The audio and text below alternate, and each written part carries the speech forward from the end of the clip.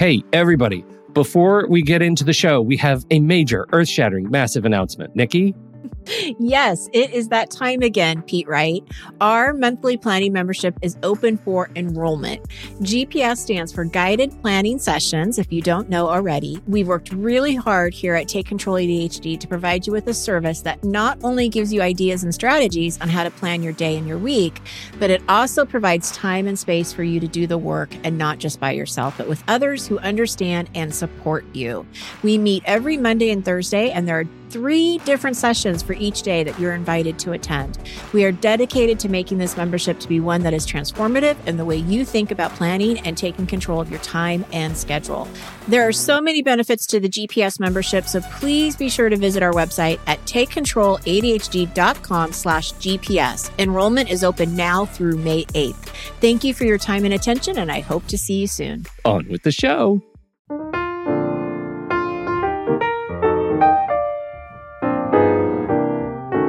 Hello, everybody, and welcome to Taking Control, the ADHD podcast on rashpixel.fm. I'm Pete Wright, and right there is Nikki Kinzer. Hello, everyone. Hello, Pete. Hi, Nikki. How are you? Well, I'm good. I'm actually relieved. We were talking before the show that Game of Thrones is over as we record this. It just ended last night, and I am relieved, not in any way related to the show itself, but just the fact that it's over and we can move on to some new hysteria. That's what I'm excited about.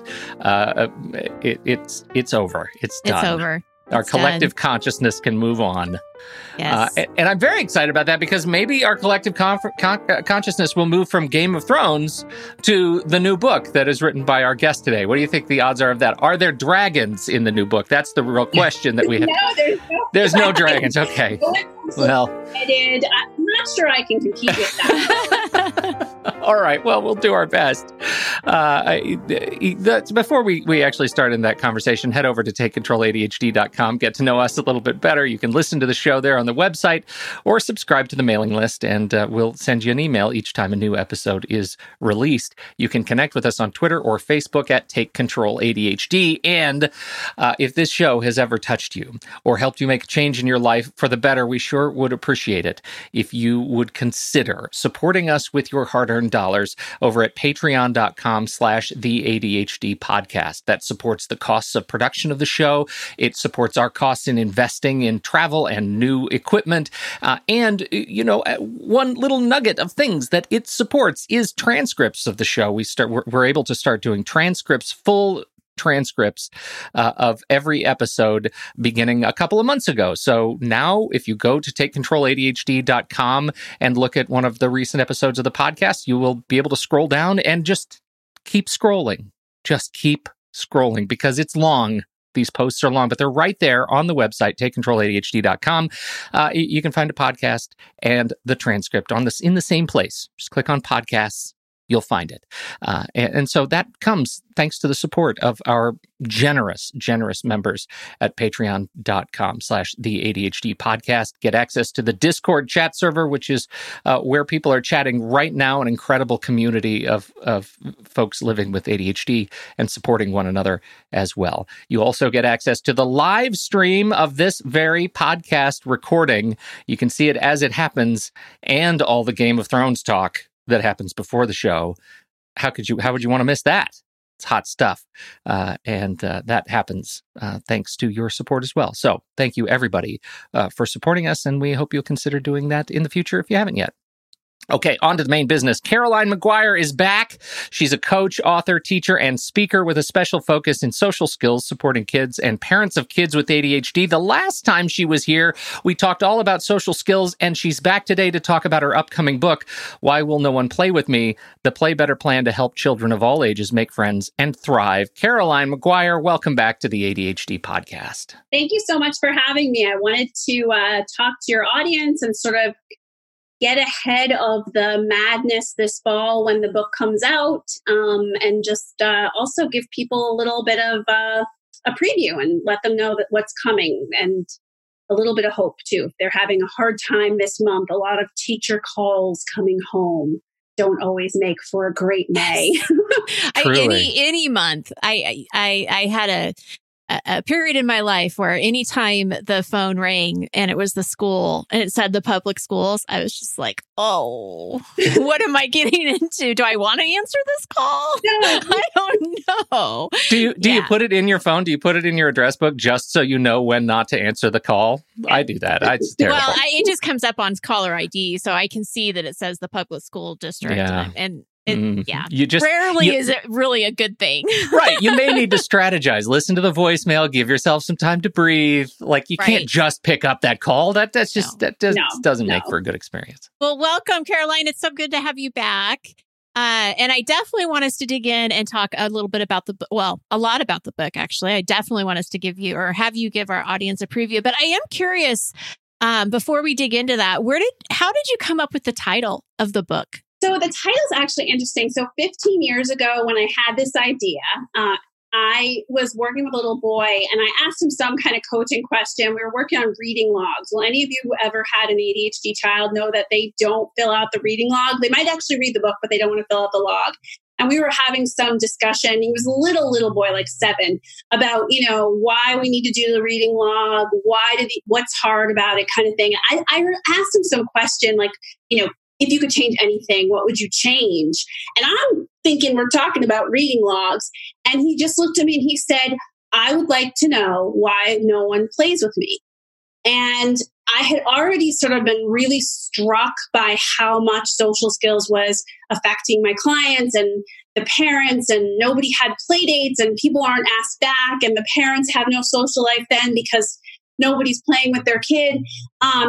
And it just rang in my head. And so when I was doing my master's thesis, I told the professors the story and we were looking at titles. And one of my professors, who's a really amazing woman from Lesley, said, this is the one you should pick. This says it all. And so I have been referring to this whole thing that way ever since. And really always thinking of the kids I work with who often really want to know why no one plays with them. Why don't they have friends? Why don't people approach them? What's the age group then that we're looking at that you're targeting for this book? Is it younger kids or does it matter? Every kid. So one thing that they changed because I've used these methods with everyone from 5 to 25, and there's such tremendous demand for this that the methods can be aged up and aged down. And so it's really, as you know, it's the ability to have a dialogue and use questions. So anybody from 5 to 25, I would say, probably next book will be more focused on teenagers and young adults. But for now, I know that parents are desperate for a resource. And the other thing I should know is it is not just for ADHD kids or kids on the spectrum. This can be used with any kid, shy kids, introverts, kids who've moved too often and therefore don't have any friends. That's good to know because, now that I'm looking at the title, it actually doesn't specifically say ADHD. No, it's really not an ADHD book only. It's really that I've tested these methods with our people, right? And then it applies and I've been using it. And I now have clients who are neurotypical. They're just shy. Yeah. They're introverted. They can focus. It's really amazing. It's a really different experience. I ask them to do stuff and they do it. It's strange, but the ADHD kids are obviously my people. I love them. Right. But there's just tremendous need, and also we have to remember that because of stigma, a lot of people don't get a diagnosis. So whether we agree or disagree with that, that's a fact. So we have a huge population of people who are sort of going toward our ADHD materials, but they are not seeking a formal diagnosis. Very true. I see that actually a lot more recently when I will talk to people, clients or people who are interested in my groups, and they'll say that they've never actually been formally diagnosed, but they feel like that's their tribe, that they get it. Yeah. So it is an interesting trend for sure. So is the book then for parents to read? Is it for parents to read with their children? How do you want this read to people? So this book is for parents. The book is to teach parents how to coach their kid. It's all the stuff we as professionals know, that, if you look at social skills curriculums, if you look at most books about this stuff, they're like unintelligible. They're really, you need a master's, you need a PhD. Their jargon. My famous story is that my husband once came in my office and I said, if I died and our kids needed this, wouldn't you take one of these and try to figure it out? And he opens the book and he's like, this is unintelligible. No. Yeah. So I would never figure this out. And so the whole thing that's taken me 15 years, why it's taken so long, is that I've taken all of this material and I've translated it into very user-friendly material so that any parent with any level of education can open this book and say, okay, what do I do? And it has a lot of prescriptive elements. So it's like, Whole30. There's going to be like, but what happens if kind of sidebars so that if you're working through this and you're like, my kid won't even have talk with me, there's a little sidebar when your kid has disappearing acts and will not even speak with you. How do you get into this? Okay, so what are we going to learn? If your child comes up and says, why will no one play with me? How would you approach that? What are we going to learn from this book? So I think one of the biggest things is that we have to kind of, one of the front half of the book is all about executive function, social skills, and why not to wait? A lot of parents wait and see. But, if a kid could do well, they would do well. So a big piece of the front half of the book is really talking about that element of, why aren't they picking this up kind of intuitively? And then how do you move forward from there? Because I think it's a very touchy issue. It's a very hard issue. A ton of grandparents actually come up to me and attend my talks because they had that kid who never got help. And now they're seeing it repeated with grandchildren and they don't want this for their kids and for their grandkids. So I think the first thing you're going to learn is like, why? Why does all this go on? And then the next thing is that, and you guys probably hear this in the work you do, everybody has a story they kind of tell themselves. And a lot of these kids have a story, whether it's when I'm hungry and tired, it's okay for me to be rude. If I don't like somebody, I have to tell them, otherwise I'm inauthentic. All those ADD stories, I'm finding they're really true for all kids who have social struggles. Like a lot of the things we talk about and we hear from our clients, I hear from people, even if they're not ADHD. And that's another big piece, because if you don't have the right mindset, then you're not going to try to get better because you're like, hey, people should come to me. I'm not going to go to people. Well, no, that's not how it works. So that's a huge piece that parents are going to get. And that goes along with why do kids resist help? Why do teens? Why do adults, right? Is a lot of that story piece where we say, oh, I'm good the way I am. And we have sort of those deflector shields up and don't even try. And that's rare. That's not something that happens with everything in life. It's really very germane to like these social and tough issues. I can't listen to you talk about this and not like supplant all of these things or just remove all of the age specificity to it. Everything you are saying is something I can hear in an adult ADHD brain, an adult ADHD mouth, a parent of an ADHD parent with an ADHD kid. That's like, welcome to Tuesday and trying to still figure out social skills as a 40-something, Well, and I give talks at ADA and other groups for adults, and I attend adult social skills groups, and they're using my material at Mass General. So it's like, I'm going to just take this, and I do work with many young adults. I have so many millennials right now. It's like crazy. And they're all saying these stories. They're clearer about their story than a 5-year-old, but they're, but then maybe sometimes they're not. I swear, I had a 5-year-old one day at like 3:00 say to me, look, I just want things the way that I want them. And at like 7 p.m, a young adult said to me, look, I like things the way I like it. And that's just it, Caroline. And I was like, you're the same. Yeah. So I just want to be clear. So in the book, then the first part is talking about the executive functions and giving parents and whoever's reading the book an explanation. What's going on? This is why this is happening. Almost normalizing it, I would assume, right? That, you're not strange. There's a reason for all of this. Right. Now, the second piece you were talking about was the stories that we tell. So in the book, are you then giving tools like coaching questions then for a parent to approach their child so that they begin to understand the stories? Like, I can see as an adult, I get what you're saying, but do the young kids, or even like we're saying, the 25-year-olds, I mean, do they really understand what these stories are and how it affects them? Yeah, I have many exercises in that chapter about how to ask about a story, how to detect a story, how to even just hear the things that your young person or kid is saying and understand that that's a story, right? So giving people, just that context of, when someone says this, someone says, I like it the way I like it, that's a story. And then one of the chapters that's really bridging between sort of the what happens for people and the how do you fix this is a chapter called 8 Habits of Highly Effective Social Skills Coaches.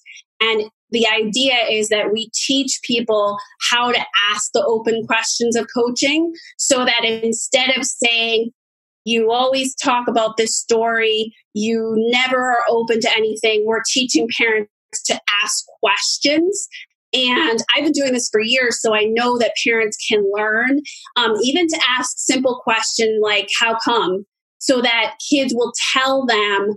And, what's amazing is because our population is so smart, we are like, I have kids who are fully willing to explain to me why they think they're right, why this story is okay. Like they're willing to tell me all of it if you just ask a question. So that's the real bridge, is that then their parents are going to start to learn how to have that coaching conversation, which can also, I should mention, Nikki and Pete, I think you'll jump right on this, can be used to have conversations. Maybe your kid is so resistant, or your young adult, they're not going to sit down and do the next part, which is actually teaching the skills. Okay, but you still have a problem. So the big piece of this book that people can just use is, how do you have those conversations and kind of like open things up and get the kid to not disappear to the basement every day? Because that's a huge piece. That's worth the price of admission. I'm a mother, so I know, It is so true. And it's so interesting because I think, we have a benefit because we're coaches. And so we were trained to communicate this way. And so anytime that we've had issues with our children, I tend to step in because I am able to ask the coaching kind of questions where my husband's not necessarily trained to do that. So he may immediately go a different route that's going to then put the defenses up, right? And so I love the fact that you're giving this education and these tools to parents to learn, because it's not hard. You just have to kind of remember to do it in the moment. I think is probably the hardest part, is getting your own emotions controlled, and being able to do that.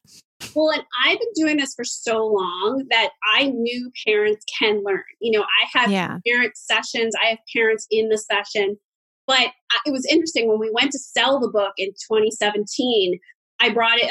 I was very lucky. I had 13 meetings, which is amazing. And all these publishing people started using this technique with their own kids. And my agent got phone calls.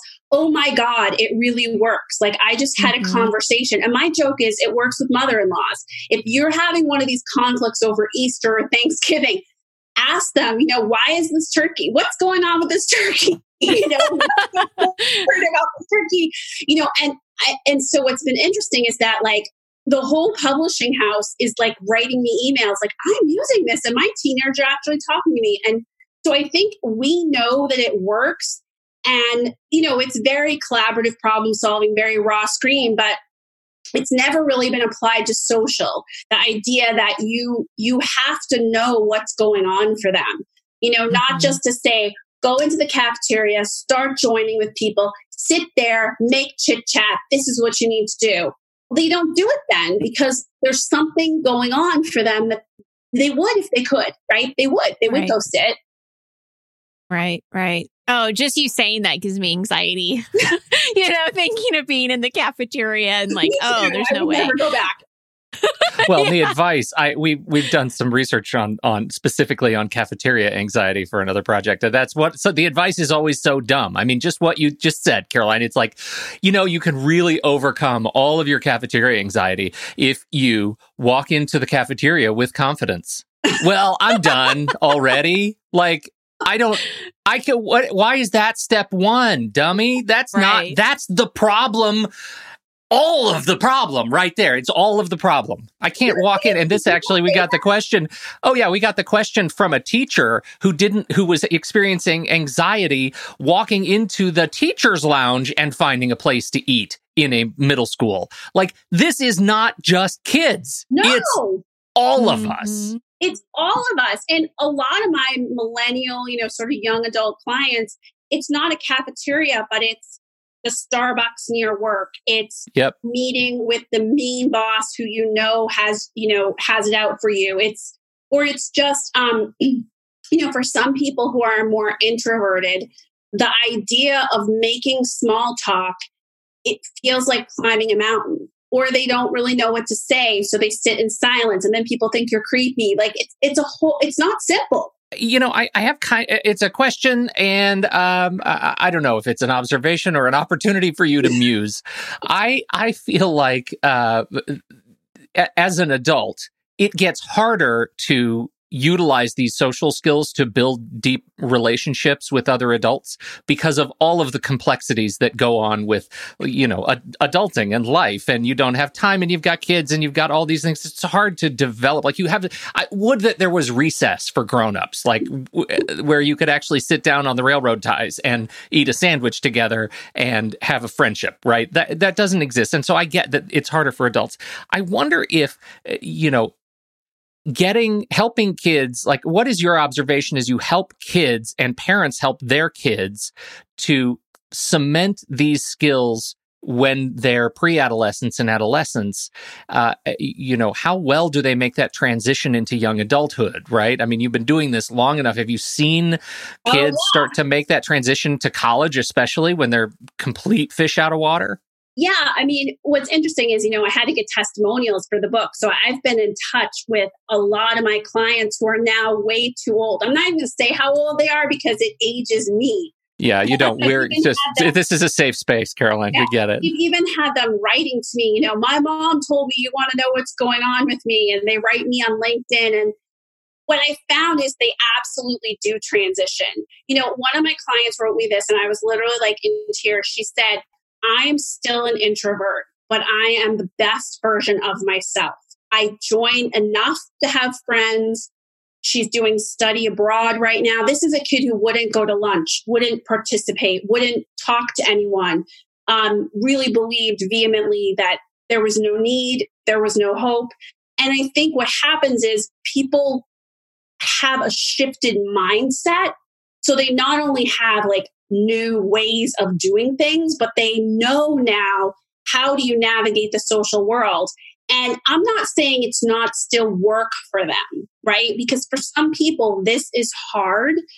But I think that what happens is either that or they get a new outlook on life and they're like, wow, it's really nice to have all these people.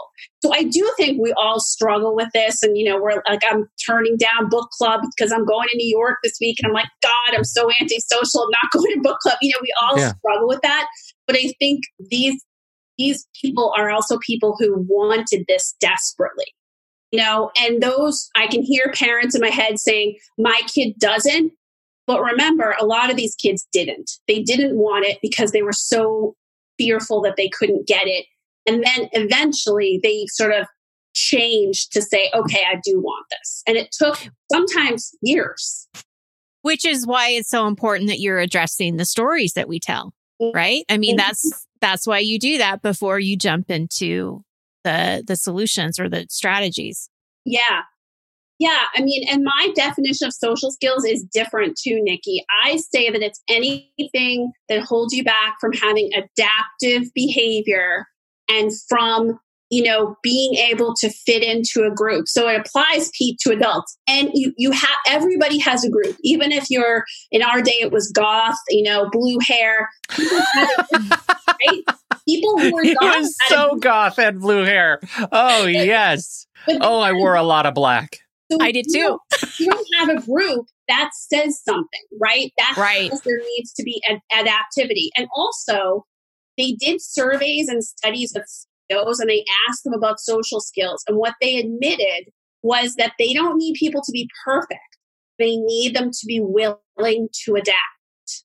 So that's why I really feel like it's anything that keeps you from having those adaptive behavior. It's not just like chit chat and manners and stuff. It's like, if you believe that when you're hangry, you can be rude to everyone, people have feelings about that.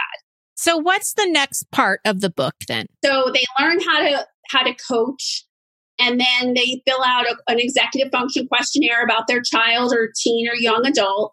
And then we go into, okay, now we've established that, this person doesn't read the room, and we sort of rank those kind of behaviors.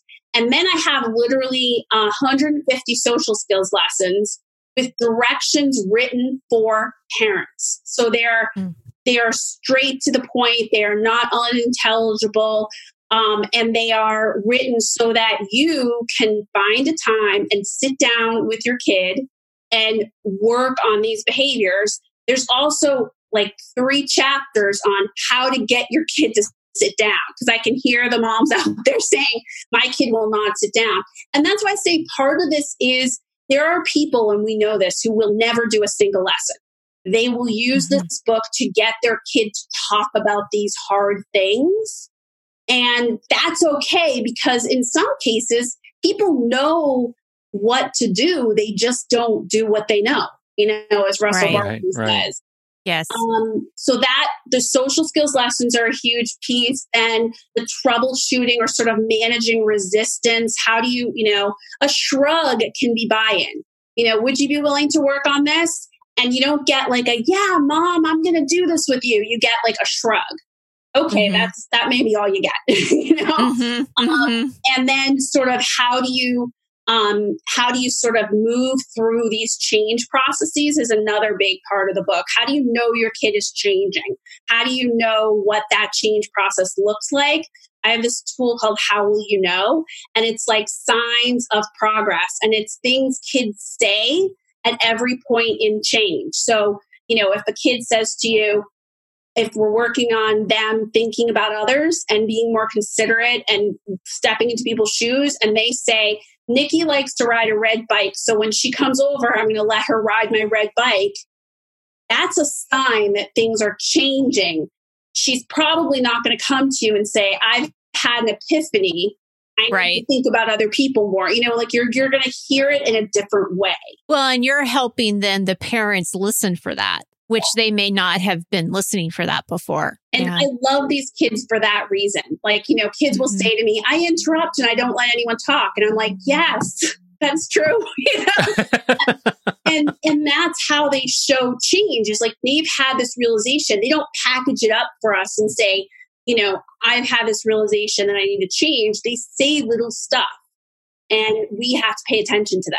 Well, my question that gets to medication, because what you just described is the experience that we had with my older daughter when she, we gave her the ADHD assessment, and we went through a significant discernment process to address whether or not we were going to try medication. And, her experience was she has been quite appreciative of it, right? Because what she says is occasionally I interrupt and I say things that are in my head immediately. That impulsivity kicks in. And I don't like that in high school. I don't like that about myself, that I can't stop that. But the medication, when I take the medication in the morning, I feel like what that introduces is a small impediment to that signal from my brain to my mouth. It gives me enough time to think, wait a minute, I need to stop and consider, is this the right thing to say?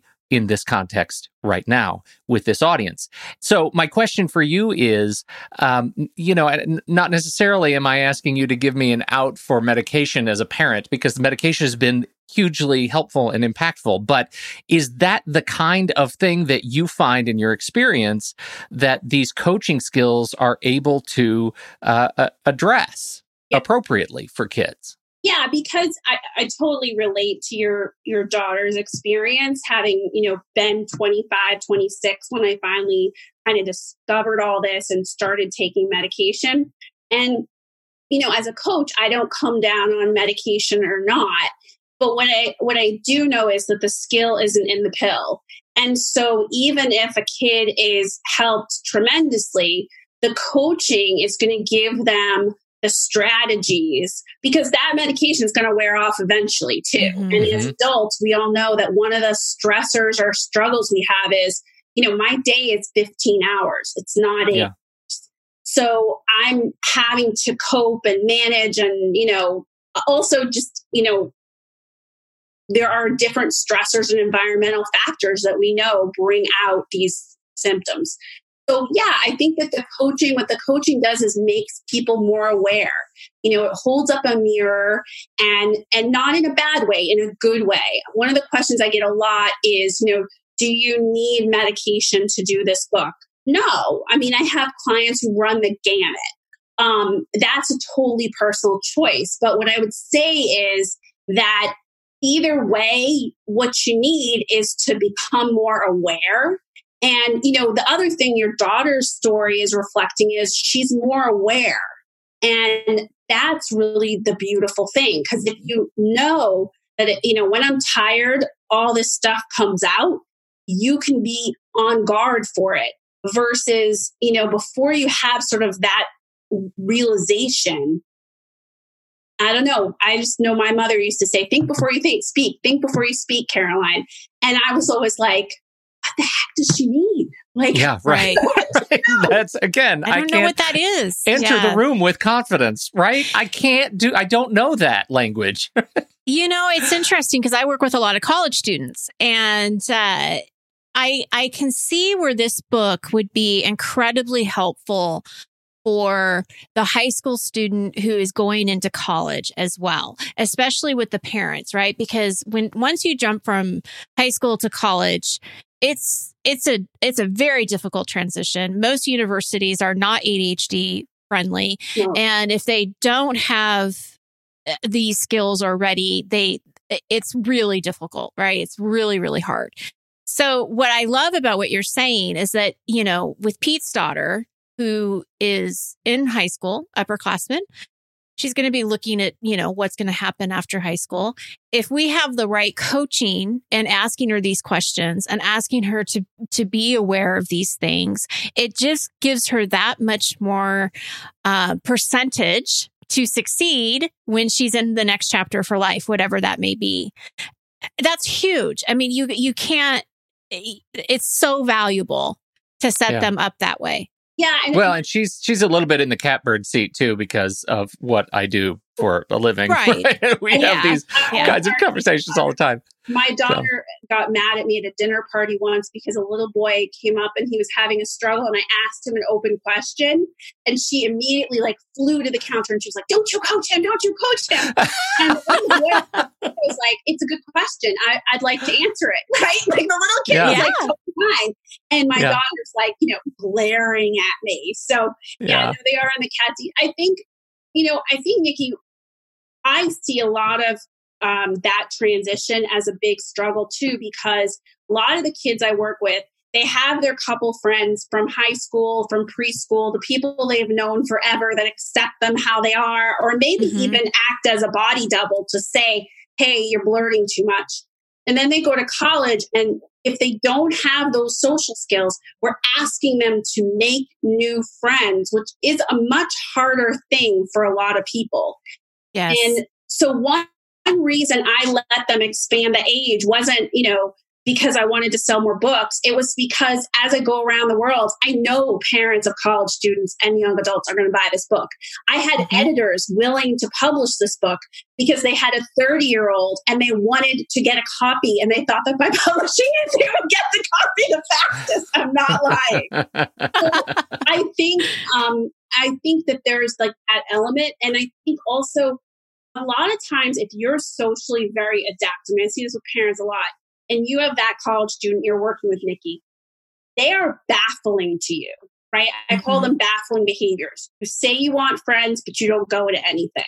You say you want to fit in, but you don't do anything to fit in. I had someone today saying to me that her son wears the same clothes, like he wears different clean clothes, but it's like the same shirt and pants. And he doesn't seem to understand that like kids are making fun of you because they don't know what's different and clean. And you can't wear like a little sticky that says, this is clean, you know? Right. It's all that stuff that the parent can not understand. And then also they're not having a great conversation because they're so frustrated. Well, and something else that just dawned on me is that, again, going to what I know, which is the college student, you've got somebody who's new to this brand new environment, and they may not be highly engaged in the academics that they're doing because it's all of the core stuff, right? So it's all kind of the boring stuff. They haven't gotten to their major yet. But then if they're having problems making friends, then really the engaging part of college that is so fun, the social piece, is also missing. Yep. And again, that's just kind of adding fuel to the fire of, do you continue or not, you know? So yeah, I really appreciate you bringing this out. And also part of social skills is self-advocacy, is going into that professor. You know, one of the stories I always tell when I speak is that I had a college girl I was working with who is just so motivated, but doesn't have great social skills. She has a great brain, but she doesn't have great social skills. And she got sick and she missed an exam. And she wrote the professor an email and he said, no problem, like sick as in like in the ER. But then because she doesn't take perspective and walk in other people's shoes, and she was anxious, she did not make contact with that professor for 14 days after getting, well. So now she goes to the professor and the professor's like, you can't take this exam anymore. You didn't make contact with me. And she was like baffled and realized her mistake and whatever. That's all social, right? The ability to show up at that person's office, say, thank you so much, or to write them an email, or to even step into their shoes and say, this professor is known as a meanie. He's given me this rare opportunity to not take this with 103 fever. I better be writing him the next day to schedule this, even if he said to her, if you had even just scheduled with me. Yeah. And I think that's the other piece we face with our kids. There's some stat I heard from Chad that, an overwhelming amount of kids who even had support in high school don't take it in college. Right. Well, part of that is they won't go into the learning center. And there's fear. There's fear of embarrassment. And I had one gentleman tell me that he felt guilty because he felt like it gave him an advantage. And so, as a coach, where I went with that, I'm like, no, you don't feel guilty. And had all kinds of, metaphors and analogies and everything for him to understand. But yes, it's true. I mean, it's definitely a difficult time. I want to ask you something though, Caroline, on a personal level. Sure. Because many of our listeners and many of our Patreon members are writers. They're writers with ADHD. So I would love for you to take a few moments to talk to them, give them maybe any tips or suggestions or ideas that you can offer about your process. I know you've mentioned 15 years. I mean, has this been 15 years in the making? How did it what am I trying to say, Pete? Not unfold. Unfold. Thank you. I kept wanting to say like undevelop or something, but yeah. That's a great question. I talk about this with kids a lot because I want them to understand, like, you have to build the road, right? It takes time. So I had the idea 15 years ago. I went for my master's degree and finished in 2012 because I knew I had to have some kind of authority behind this. My master's was self-designed in executive functions about social skills. I literally went to like every prominent university in Boston. And I was like, this is what I want to do. And some said no. All right, don't you wish you'd said yes now? Yes. And Lesley University said yes. So that's part of that 15-year journey. And I had 2 children, that was part of it.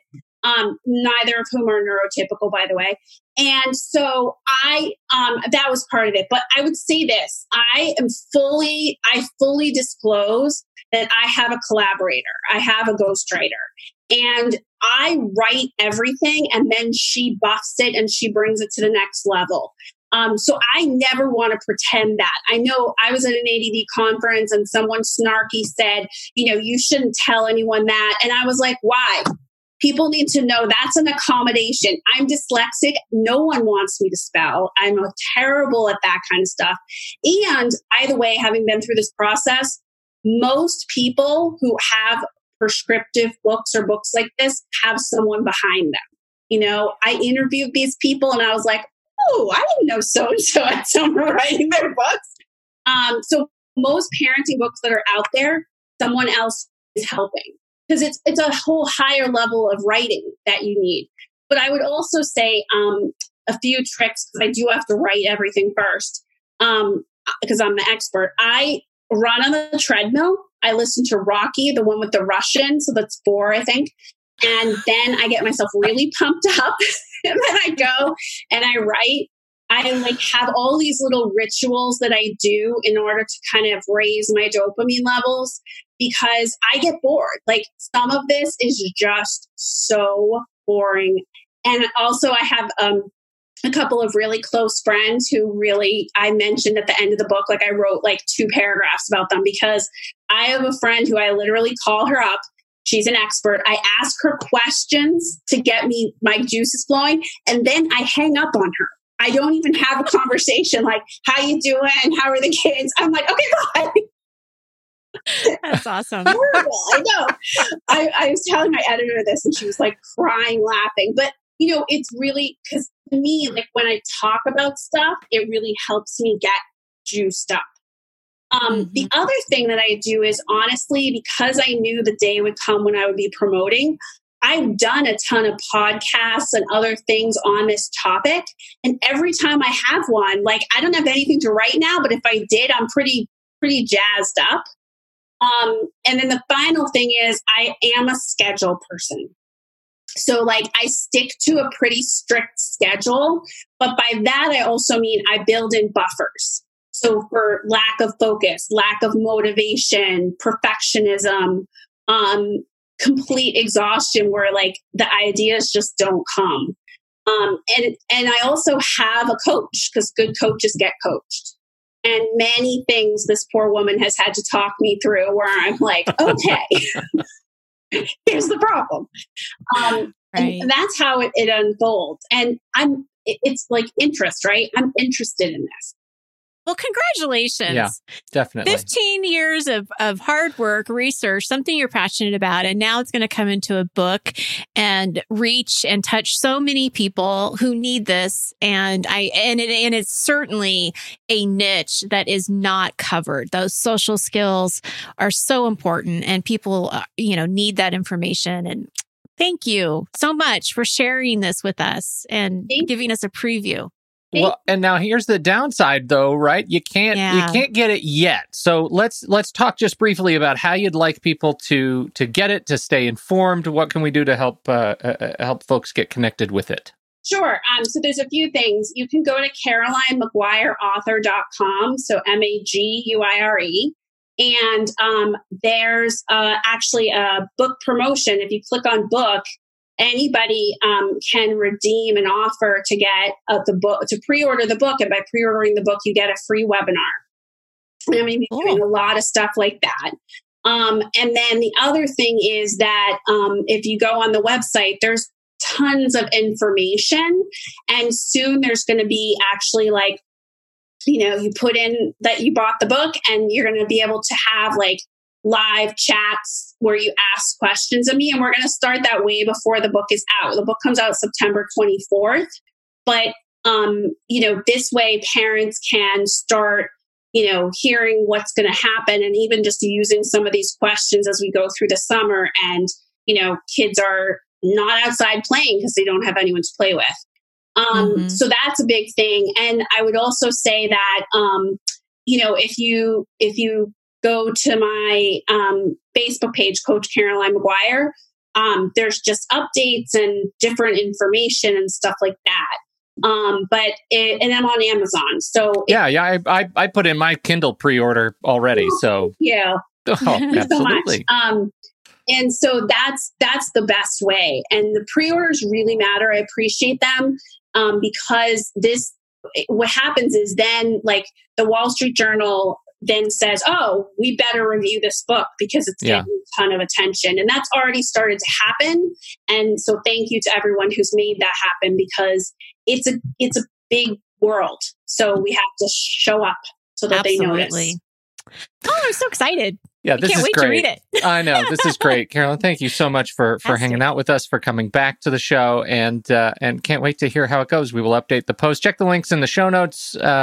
So swipe up in your podcast player or go to the website, takecontroladhd.com, and go into the podcast section. You'll find this post. If you're listening to it after September 24th, just go get the book.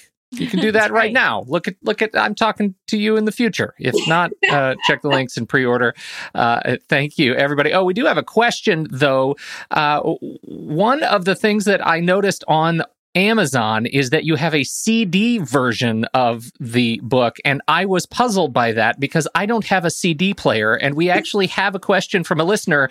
Will you do an Audible book? We have no way to listen to CDs. So what's up with that? So I'm actually already scheduled to do the audio book. Good. It will be an Audible book.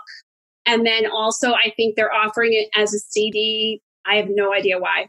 I don't have good. That's what they do. Relieved to hear that you were as puzzled by that as I was and our listeners. Never even mentioned that to me. They always talked about it as Audible and that kind of thing. But there is an audio version, and I know I read many ADHD books by listening to them on audio. Yeah. I kind of dread it's a 5-day process in the studio. So bring lots of water. Yep. I was going to say, you might want to get some walks outside. I'm sure you can't take the treadmill into the studio, but you'll definitely need to build up that dopamine somehow. I will. It'll be an adventure, Nikki. That's right. Well, good luck to you and good luck on the launch and everything. Thank you. Absolutely. Yeah, very exciting. I really appreciate you having me on. You have a great audience, and I love doing this. I really should have something to write right now because I'm all pumped up. There you go. Hit the keyboard. Thank you, everybody, for downloading and listening to the show. We sure appreciate your time and your attention. On behalf of Caroline McGuire and Nikki Kinzer, I'm Pete Wright, and we'll catch you next time right here on Taking Control, the ADHD podcast.